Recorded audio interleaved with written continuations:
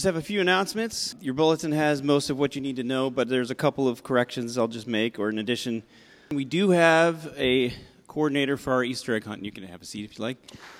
This lady right here, Amy Johnson, and myself. So we do have some sign-up sheets on the table right back here. 2 events to sign up for. There's, of course, the Easter egg hunt on April 8th at 10:30 a.m. here. And we'll also have a egg packing day the Saturday before on April 1st. That'll be at 9:30 here for a few hours. We need you to sign up for one or both of those events if you like. There's also an online sign-up as well. Also, please continue to pray for our brother Paul Hoyce, who's, I understand, is home now and slowly recovering. But Paul and Gail both need a lot of help and support. And there is also a Take Them a Meal link that went out in Friday's email, or I believe it was yesterday, to coordinate some meals for both of them. So if you consider signing up for that, that would be great. So that's all I have. We're back to it. If I could just add that we will need more donations of eggs and non-peanut candy for the Easter egg hunt, that would be great. Our judge and our defender suffered and crucified. Forgiveness is in you. Descended into darkness, you rose in glorious light. Forever seated high. I believe in God our Father. I believe in Christ the Son. I believe in the Holy Spirit. Our God is three in one. I believe in the resurrection, that we will rise again. For I believe in the name of Jesus. This morning we're going to be in 1 Samuel chapter 3. 1 Samuel chapter 3, you can turn in your Bibles over there, and I'm going to read the story. It's a turning point for the nation of Israel, as God has not spoken to them for some time, or had been quiet, and you're going to see that here as we read through 1 Samuel chapter 3. Beginning in verse 1. The boy Samuel ministered before the Lord under Eli. In those days, the word of the Lord was rare. There were not many visions. One night, Eli, whose eyes were becoming so weak that he could barely see, was lying down in his usual place. The lamp of God had not yet gone out, and Samuel was lying down in the house of the Lord where the ark of God was. Then the Lord called Samuel. Samuel answered, "Here I am." And he ran to Eli and said, "Here I am. You called me." But Eli said, "I did not call you. Go back, lie down." So he went and he laid down. Again, the Lord called Samuel. And Samuel got up and went to Eli and said, "Here I am. You called me." "My son," Eli said, "I did not call. Go back and lie down." Now Samuel did not yet know the Lord. The word of the Lord had not yet been revealed to him. A third time the Lord called Samuel, and Samuel got up and went to Eli and said, "Here I am. You called me." Then Eli realized that the Lord was calling the boy. So Eli told Samuel, "Go and lie down, and if he calls you, say, 'Speak, Lord, for your servant is listening.'" So Samuel went and lay down in his place. The Lord came and stood there, calling as other times, "Samuel, Samuel." Then Samuel said, "Speak, for your servant is listening."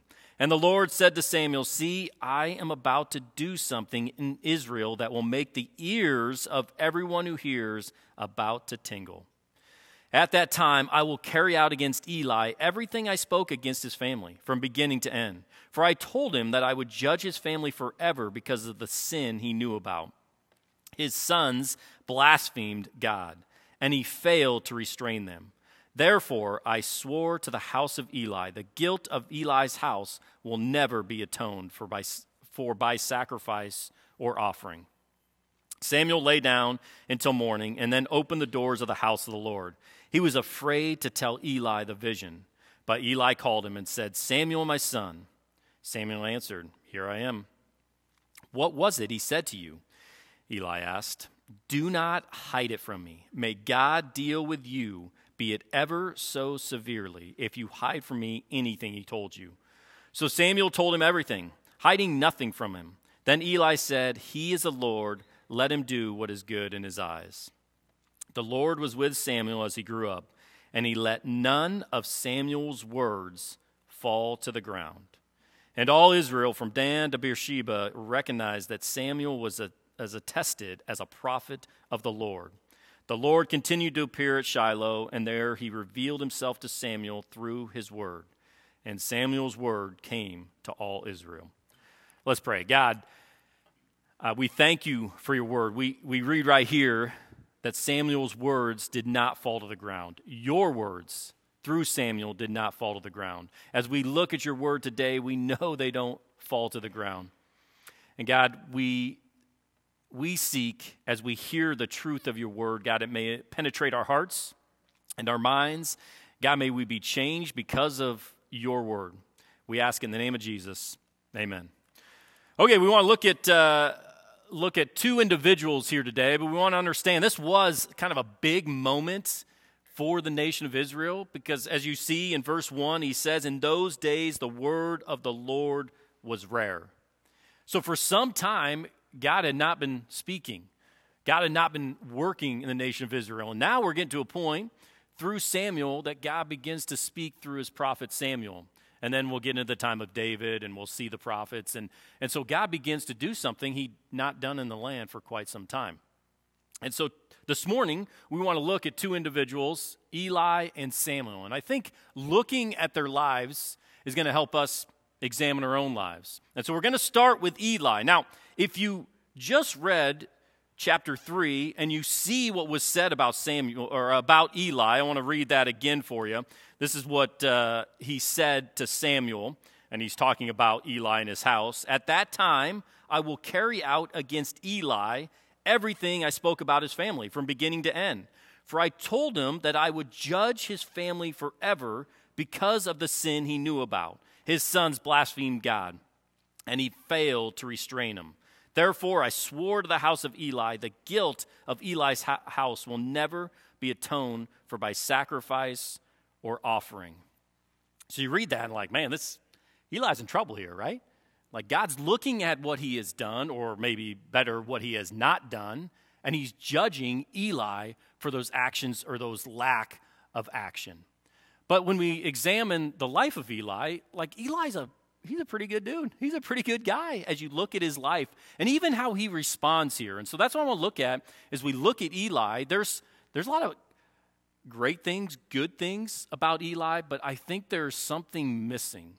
And so what we want to see from Eli is that he was good, but he was weak. And so as we look at the life of Eli, he was a good man, but there's weakness in him. And because of that weakness, we see God's judgment come out on him and his family. So I want to start with the good, because as we look at Eli, there's a lot of things. As I looked at this and I studied this and I read it, I'm like, the things in Eli's life that made him good, man, they're all things that I struggle with a little bit. And so it was good for me to read it and like, oh yeah, Eli's a great example of that. Eli's a great example of that. Eli's a great example of this.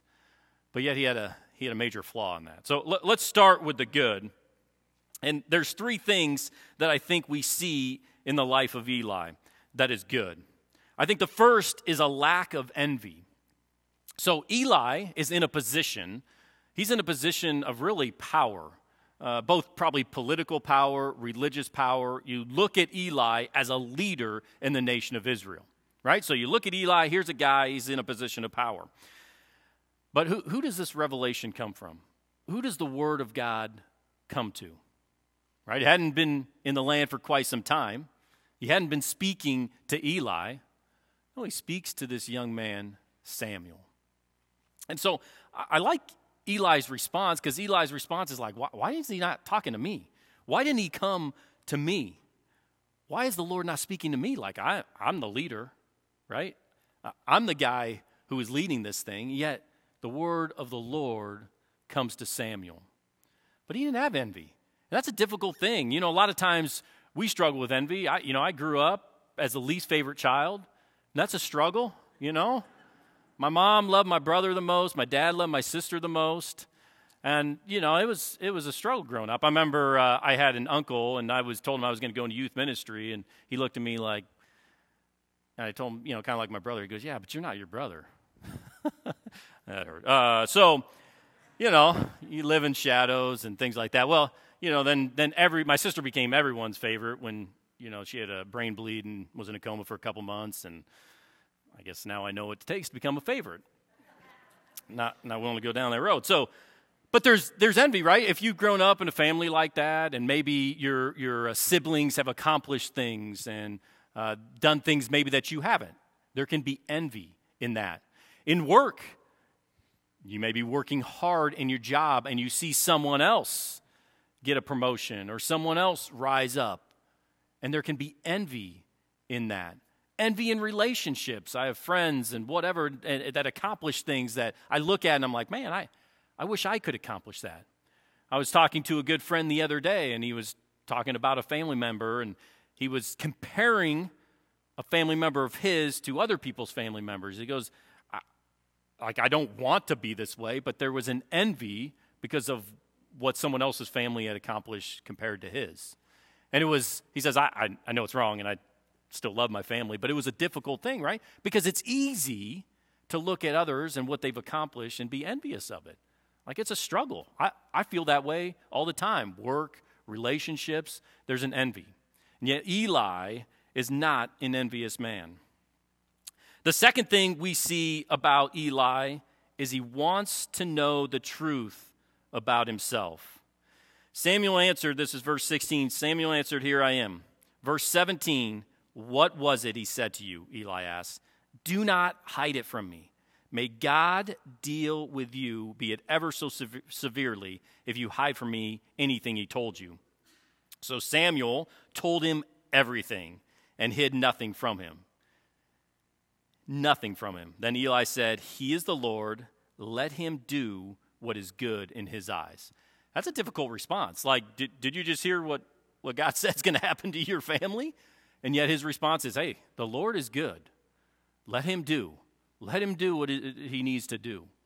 And so that's a difficult thing to hear truth about yourself. Right? I know personally I struggle with envy. But I also know this might be a bigger struggle, to hear truth about yourself. Now, I try to hide my own struggles and sin and whatever in my own life because I don't want to remind myself of them. But imagine having someone in your life that would speak that to you, that is willing to speak truth and like, hey, Kyle, this might be an area that you need to work on. This might be an area that you need to improve on. And so here's a guy, Eli, who is willing to hear the truth about himself. And are we willing to hear truth about our own lives, about our own struggles, about our own shortcomings? I don't like hearing it. But I think there's a couple things that's true. One, I need a willingness to hear that. I think there can be real growth that happens if I allow other people to speak that in. That if I'm, one, willing, and two, I allow other people to do it. So I am the type of personality, like I try to keep people at a distance, right? Because if you're like me, I don't really want them to know me. Like, I want them to know me, but if they know everything about me, they may not like me, right? They know every struggle and every shortcoming and every place that I have failed. Well, they might not like me. But I love this as we see in Eli. He's like, hey, give it to me. Speak the truth. I want to hear. And it was a tough truth to hear. So I think the challenge for me, and something I would challenge each and every one of you, is who can you invite into your life that would be willing to speak truth to you? You got to be willing to hear it, right? But they would be willing to speak it. Someone who loves Jesus, someone who knows the Word of God, someone who can discern the Word of God, so they can see my life and say, you know what, Kyle? Here's the truth. It doesn't mean every time I see them they're tearing me down, but they would be able to say, here's your shortcomings. Here's where you failed. Here's the truth you need to hear in your own life. And it's a very difficult thing because people don't want to hear that. Or at least, am I alone on that? I don't think I'm alone on that. I think it's a difficult thing to hear maybe where you fall short, the struggles. But man, that those things that someone would be able to speak to those things in my life, I think there can be significant growth. I think there can be a significant growth in my relationship with Jesus, in my pursuit of the things of the kingdom of God. So I encourage you, one, man, be willing. Am I willing to hear that truth in my life? And then two, who are the people that I could let into my life that would speak that truth to me? And this is for me, because I don't like doing that. And so studying it, like this hit hard, right? Who am I willing to let in my life that would say, Kyle, you're struggling here. Kyle, you're falling short here. We need that in our life. I think the thought for us that one day all our secrets are going to be revealed, right? One day they all will be revealed. But who in my life now would I be willing to share those things with, that they can speak? They can help me grow. They can help me seek the things of God. And so there's a courage I see in Eli here I have to admire, because that's a tough thing. He's like, tell me the truth. I want to hear the truth. And then he says, yeah, all right, God, do your thing. The third thing we see in Eli, so we see a lack of envy in him. We see that he wants to know the truth about it and about himself. And the third thing is we see a great humility in Eli. If you look, Samuel told him everything. And his response in verse 18, then Eli said, he is the Lord, let him do what is good in his eyes. If you look at other stories throughout the Old Testament, when a prophet speaks, and you will see, hey, this is the truth, this is what is going to happen. And you will see some people respond favorably to what this truth that God is speaking through the prophets. But you see other stories. There's Jezebel, there's Ahab, and they are given this truth, and their response is basically like, no, I'm rejecting God. I want nothing to do with that. They hear the truth, someone speaks the truth, and they don't have the humility to respond to that truth. But that's what I love about Eli, because he hears the truth, and his response is so beautiful. He is the Lord, let him do what is good in his eyes. And to Eli's credit, he accepted the words. Now, you'll see his humility in a couple other things. I'm not getting into chapter 4, but I'm going to touch on it briefly. That's for next week. But in chapter 4, we see something. Now, again, I said it earlier. Eli is the patriarch, right? He's the leader of Israel. Like, he's the guy people look to. He's the spiritual leader. So he is a patriarch, he's a father, and he's a leader of God's people. And in chapter 4, they're going to march off to battle, and something's going to happen. They're going to be defeated in battle. And so they come to Eli, and they tell him the story of what has happened. And three things take place. First of all, they tell him the story the Israelites have been defeated in battle. And he hears it, and he accepts it, right? The second thing he's told, Eli, your 2 sons have been killed in battle. And he hears it. And as crushing as it must hear to hear you've lost in battle, and as crushing as it must hear is my 2 sons have died in the battle, like he accepted it, but the third took his life. The third thing he is told is they have captured the Ark of the Covenant. They've captured the Ark of God. They've captured the presence of God, right? And on hearing those words, he fell off his horse and he died. And it's like, okay, I heard they defeated us. I heard that my sons died, but man, he couldn't bear the loss of the presence of God. So much so that he died. And in this, we see Eli as a man, like, he didn't have envy. He had great humility. He wanted to hear the truth about himself. And you look at Eli and you see those qualities that I lack in my own life, and you look at him like, Eli was a good man, right? A good man. Yet we hear this message against his family, against his household. And it's because there's a major flaw in Eli's life. So he was a good man, but he was weak. He was fatally weak. And I think in this, we see how dangerous it is to have weakness in a leader. And so whether we're leading our families, whether we're leading in the church, or we're leading in friendships, relationships, or at work, wherever it might be, the lack of leadership is a huge weakness. And so we see it in the life of Eli. Eli was good, right? I mean, he was a good man. His feelings and his thoughts were good, but in action, he fell short. Good, but weak.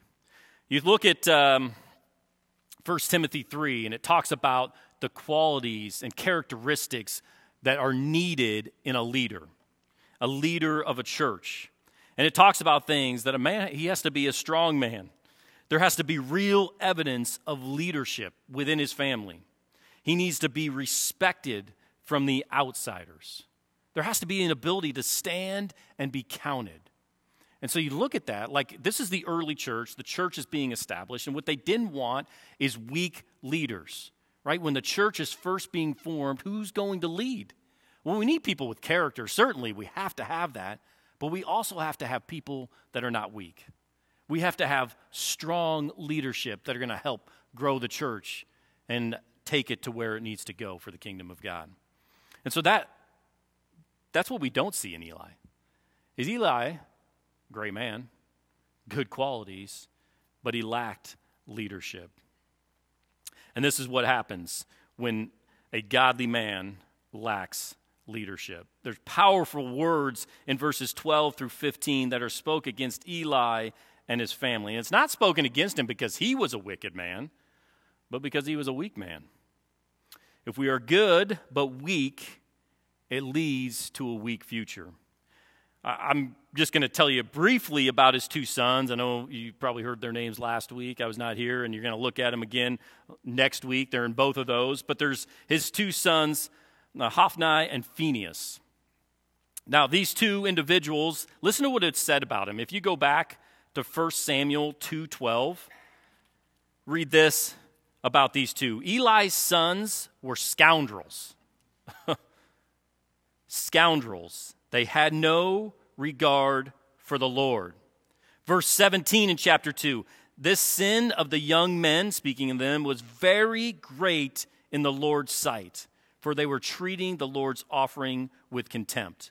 So we have a good man in Eli, but listen to what it says about his two sons. They are scoundrels. They had no regard for the Lord. And the sin of these young men was great in the eyes of the Lord. So think about Eli, and yet think about these three things that were said about his sons. Like, do you want that said? Scoundrel. That's a big word, right? It's not that like, oh, he's just not a nice guy. I mean, a scoundrel. They did evil in the eyes of the Lord. And yet their father appears to be this good man. In 4:4, something happens. This battle I just told you about. So they go to battle, the nation of Israel. They take the Ark of the Covenant, the presence of God, because they think, yeah, let's bring the presence of God with us. But look who's taking them into battle and leading them in battle. Hophni and Phinehas. These two individuals, and we just talked about them, they're scoundrels. They did wrong in the eyes of the Lord. Yet they're going out and they're leading God's people into battle. Good man, Eli, but he was a weak leader. And it was seen in how his sons carried out their life. And you think of so many, I look around and see so many denominations within the church in America, and I think probably what happened as I even contemplating through this story, like good men, but weak leaders. When confronted with issues that go against the Bible, man, it can be easy to just kind of give in and go with the crowd instead of standing for the Word of God. One thing we're going to see here in the final verses, we're not there yet, but when we get there, final verses, is the Word of God. And it is the pillar by which everything in this world operates, by everything in this world stands. And so we have to know the Word of God, and we have to respond to the Word of God. We have to live out the Word of God. We have to listen to the Word of God because it should dictate everything in which we do in our lives. And so you can have good men, but if they're weak leaders, we see the result of it. And so Israel, the nation of Israel, up until this point had struggled because of that. Good men. That was Eli, a good man, but a weak leader. The second person we want to see in Samuel, we're going to say probably a lot of good things about Samuel, but understand that he too had his flaws, and we're not going to get into a lot of his flaws today, but Samuel is our second guy in this story. And in chapter 3, at the beginning, we see who Samuel is, and we're reminded that there is a reemergence of prophecy and a restoration of the word of God to the people. In those days, the word of the Lord was rare, and there were not many visions. So there's a reemergence of prophecy and a restoration of the word of God to the people. And God is using the prophet Samuel for exactly this. And chapter 3 is a turning point in the history of the nation of God, that he uses Samuel as his instrument to do that. And so it really kind of begins in verse 7, and you'll see now Samuel did not yet know the Lord. The word of the Lord had not yet been revealed to him. So verse 7, we see the word of the Lord yet had not come, and then the following verses, God shows up. The Lord shows up and speaks to Samuel. But you can even go back to the beginning of 1 Samuel. 1 Samuel 1:1, it talks about a certain man. And you can see a man that followed God. And then we get into the story of his wife, Hannah. And I love going back even to there, and we're not going to spend time there, because I'm reminded, like, God's doing something here in chapter 3. God's showing up again in chapter 3.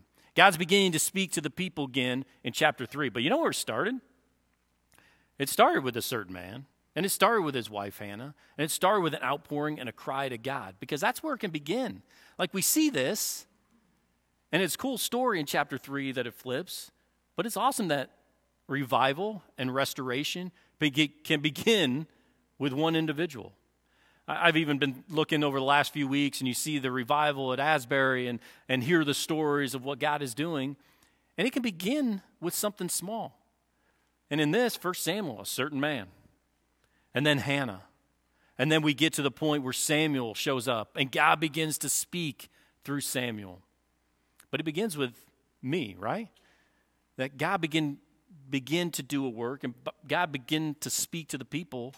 Like, man, if just one heart would be turned. And then more hearts would be turned. And revival can certainly begin. So God shows up and he speaks. And in verse 19, here's what it says. I think these are some cool verses here. In verse 19, the Lord was with Samuel as he grew up, and he let none of Samuel's words fall to the ground. The Lord was with Samuel as he grew up, and he let none of his words fall to the ground. And as you continue reading, and we went briefly into chapter 4, verse 1, Samuel's word came to all Israel. This is truly a turning point in biblical history. So here he begins to speak to Samuel, and Samuel's words, he did not let Samuel's words fall to the ground. And everyone from Dan to Beersheba recognized that he was a prophet. So Samuel begins to speak.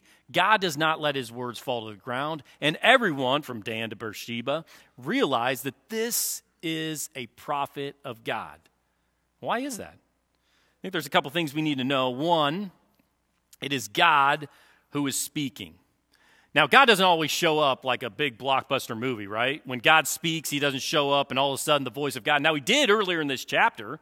He did when he showed up to Samuel, but it's not usually like that, right? If I would ask you how God has spoken in your life, it's probably not an audible voice of God.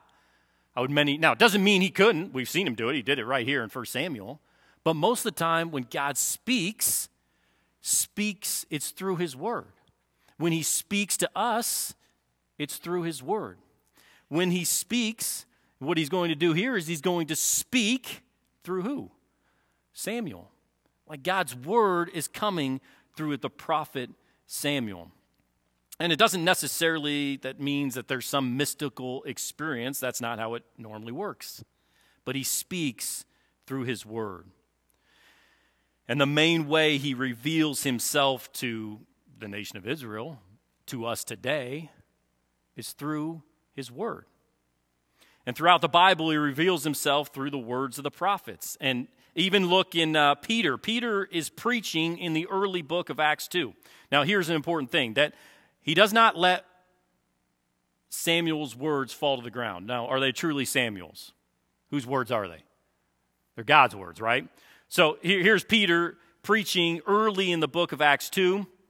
And he says, early in Acts, he says, God did by the mouth of David say.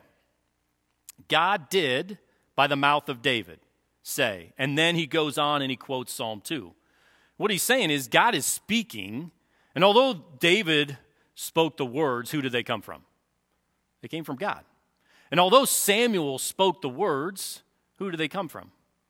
That doesn't mean that everything Samuel said in his life was right, but when he was prophesying, that was God speaking, and the words did not fall to the ground. And it's not that he didn't ever say anything wrong, but it's when he prophesied. And as a result of those words, and everything did not fall to the ground, right? The people knew. They knew he was a prophet. From Dan to Beersheba, all the nation of Israel knew the words he spoke were that of God, because God did not let them fall to the ground. Now, what's it mean that they did not fall to the ground? The word being used here is like rot or spoil, right? I leave my food out, it gets rotten, whatever, and we toss it out. And so the picture is like it would never do that. The words of God would never rot or spoil. They never pass away. Like human words, when we speak, when we do, they pass away, right? They go. You wouldn't have to look long when people give an opinion of something. Probably within 5 years, someone else might say they're wrong and they have a different opinion of it, right? I can go back to the beginning of like COVID and what they said in the beginning of that to what they're saying now. It's completely different, right? Human words. But the words of God do not rot. They do not spoil. They do not fall to the ground. The Bible tells us that God's words will never return to him void. His words define reality. They are the structure of reality, and they don't fall to the ground. His words, his word, they define everything there is in this world. So here's what it means for us. The word of the Lord came to Samuel. Samuel spoke his words. They do not fall to the ground. Now, there's two parts to this. There's good news and there's bad news, and I don't want to leave you on a bad note, so we'll do the bad news first. That's all right, Rod. You good with that? Here's what that means. First of all, bad news. Now, this in and of itself is not bad, but Scripture cannot be broken. The Word of God will not break you. The Word of God will break you one way or another. In the end, no one can disobey God's Word. Here's what I mean by that. If my sin, whether it be what I was talking about earlier, envy, or not wanting to hear the truth, or humility, when that encounters the Word of God, it's going to break me, right?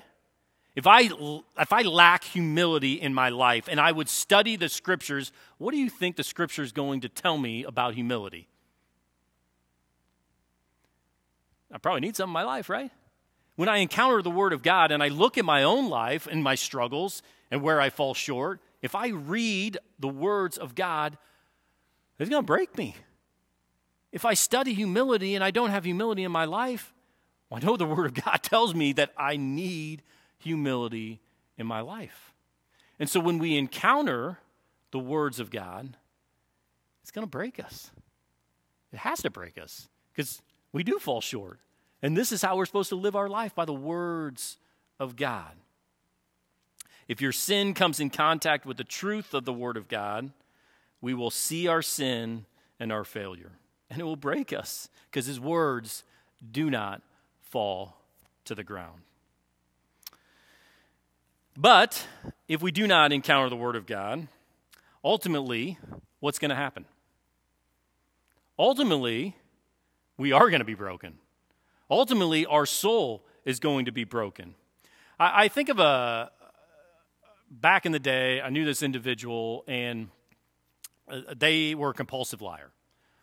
And as I was involved in their life, and they would speak, like I knew couldn't trust what they said. Because I knew it was probably more than 50% a chance what they're telling me is a lie. Now, can a relationship be built on lies? Like if that was my marriage and, Karen was speaking to me and I'm looking at, maybe I should use the other way around. She doesn't make mistakes, right? So, if I'm speaking to her and she had this opinion like 50-50, he's lying to me. What kind of relationship would we have? Wouldn't have one, right? It's going to break. See, one way or another, either we're going to counter Scripture and God's going to break us because we see our fault, or I'm going to carry out lie or whatever it might be, and eventually it's going to break. It's going to break whatever, marriage, friendships, relationships, it's going to break. And one day, ultimately, it's going to break my soul. If I've not encountered the words of God that do not fall to the ground.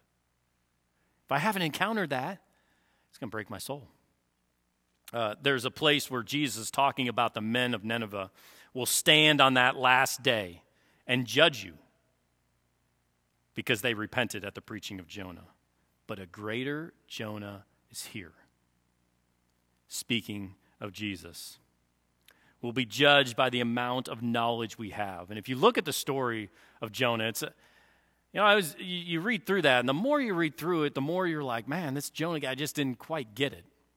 Because if you look at how Jonah preached, like he didn't do a very good job. Jonah went in Jonah chapter 3, and what does he say? What's going to happen? He tells them 40 days, and God's going to destroy you. That was his message. 40 days, God will destroy you. He didn't really give him any other option. He just said, here's what's coming. Good luck. We missed the message, right?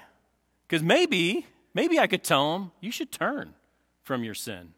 You know what? You should repent from your sin. He just gave him the first part. He's like, 40 days and you guys are done for. It's over. But they said to themselves, well, man, maybe if we repent, maybe if we change, God will spare us. See, he just gave them part of the message. But they said, we better repent. We better change. And what happened? God spared him. And Jonah was kind of depressed about it. He wasn't all good at preaching the message. But the more knowledge we have, the greater judgment will be in those last days. And the bad news is you can't escape from the Word of God. You can't escape it. But man, if we can know now to embrace it, we can read it, we can hear it, and it's life-changing. His words do not fall to the ground. They do not rot. They do not spoil. They will change your life. Now, they may break you in the process, but they will change your life. Now, the good news is, if you are willing to take the Word of God in, you will become an imperishable person. You won't rot or spoil. If we would take the Word of God in. And Jesus gives us the greatest example of this because he was absolutely obsessed with the Word of God. And any time there was a struggle or a difficulty or some extreme circumstance, what is Jesus' response to it? What's he doing? He's quoting the Word of God. When Satan comes and he's tempting, what's Jesus' response? He quotes the Word of God. Walking to the cross, he's quoting the Word of God. The final moments on the cross, he's quoting Scripture. Psalm 22, he's quoting, my God, why have you forsaken me? Because when we're at our end, we're in our darkest spot, we're in the biggest struggle, whatever comes to our mind is that which is deepest in our heart. Jesus was obsessed with the Word of God. The Word of God does not fall short. It does not fall to the ground. It does not rot. It does not spoil. If our life is built on the Word of God, it won't fall on the ground. Imperishable person if we take in the Word of God. Let's pray. God, we thank you for looking at the story of Eli and ultimately Samuel, but more how you and your Word came through Samuel. God, we thank you, God, for this example and this picture and this reminder that your words don't fall short. Your words don't fall to the ground. Your words don't rot or spoil. God, we thank you for the words and the truth we see in Scripture about your Son, Jesus. As we get ready to take the bread and the juice, we want to examine our own lives and look at places in Scripture maybe where we are needing some help, where we're struggling. God, may we look at the good things in Eli, and may we invite people in our life that can speak to those places. God, we look at the life of Samuel, who was willing to listen. I'm here, Lord. Speak, your servant is listening. And God, you used him, and you gave him your words to speak, that lives could be changed. And God, we ultimately look at your word as a reminder where we fall short, but also a reminder of Jesus and this great need we have for him and this great thing that he has done for us. God, we can be an imperishable person. We cannot rot or spoil because of the truth of who Jesus is and what he has done for us on the cross, that he gave his life up for us. God, if we don't know that this morning, if that truth has not broke our heart this morning, God, may it do it. May it break our heart. May we realize this great need we have for Jesus. God, we thank you for your word. We thank you for that your word does not fall to the ground, that does not rot or spoil. And we thank you for Jesus. It's in his name we pray.